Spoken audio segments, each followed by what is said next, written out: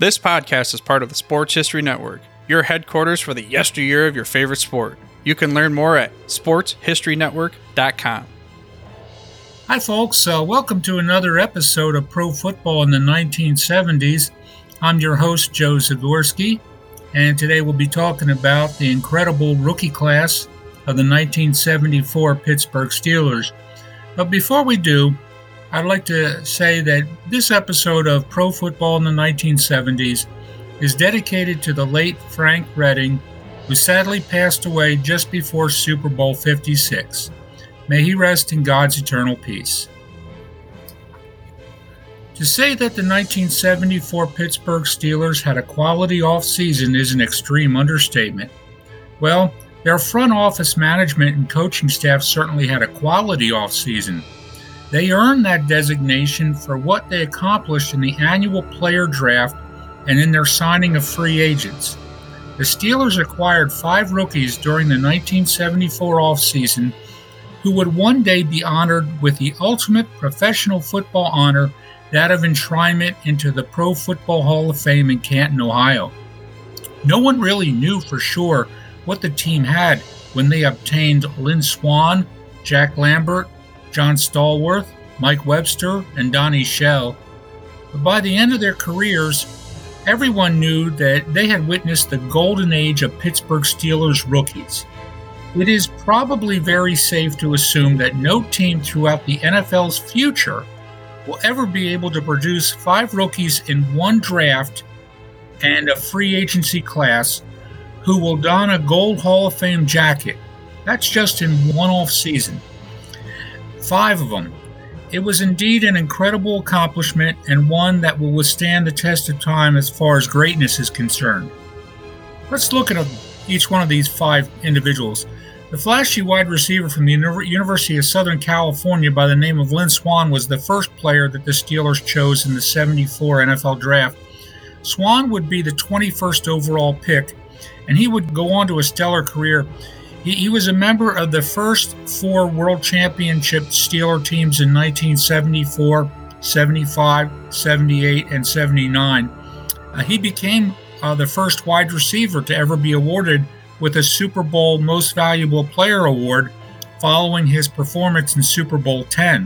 Swann snared 4 passes in that game for 161 yards against the Dallas Cowboys, and that included the game-winning 65-yard reception on a bomb from Pittsburgh quarterback Terry Bradshaw.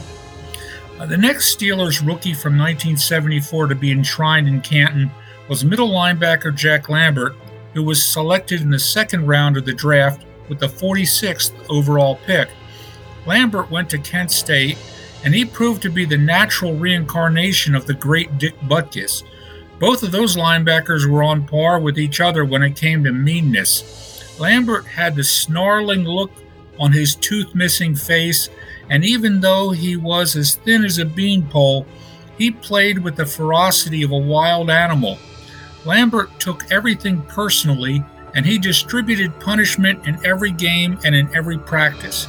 It was as if he had a perpetual chip on his shoulder the size of a boulder. He played angry, and his anger helped to lead him straight to the Hall of Fame. John Stallworth didn't play angry, but he got the next call to join the Steelers. He was selected in their 4th round, the 82nd overall pick. Kind of ironic because that's the number that Stallworth wore when he was with the Steelers, number 82. Stallworth hailed from Alabama A&M and was overlooked by many teams. Teaming up with Swann, Pittsburgh now had 2 of the best wide receivers in the game.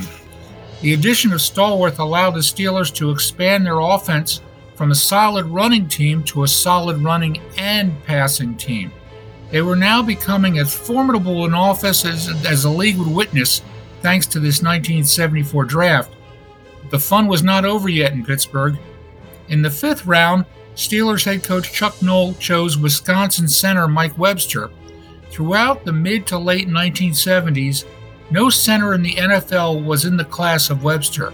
Even in practice, someone as strong as Pittsburgh defensive tackle Joe Green could not manage to move Webster.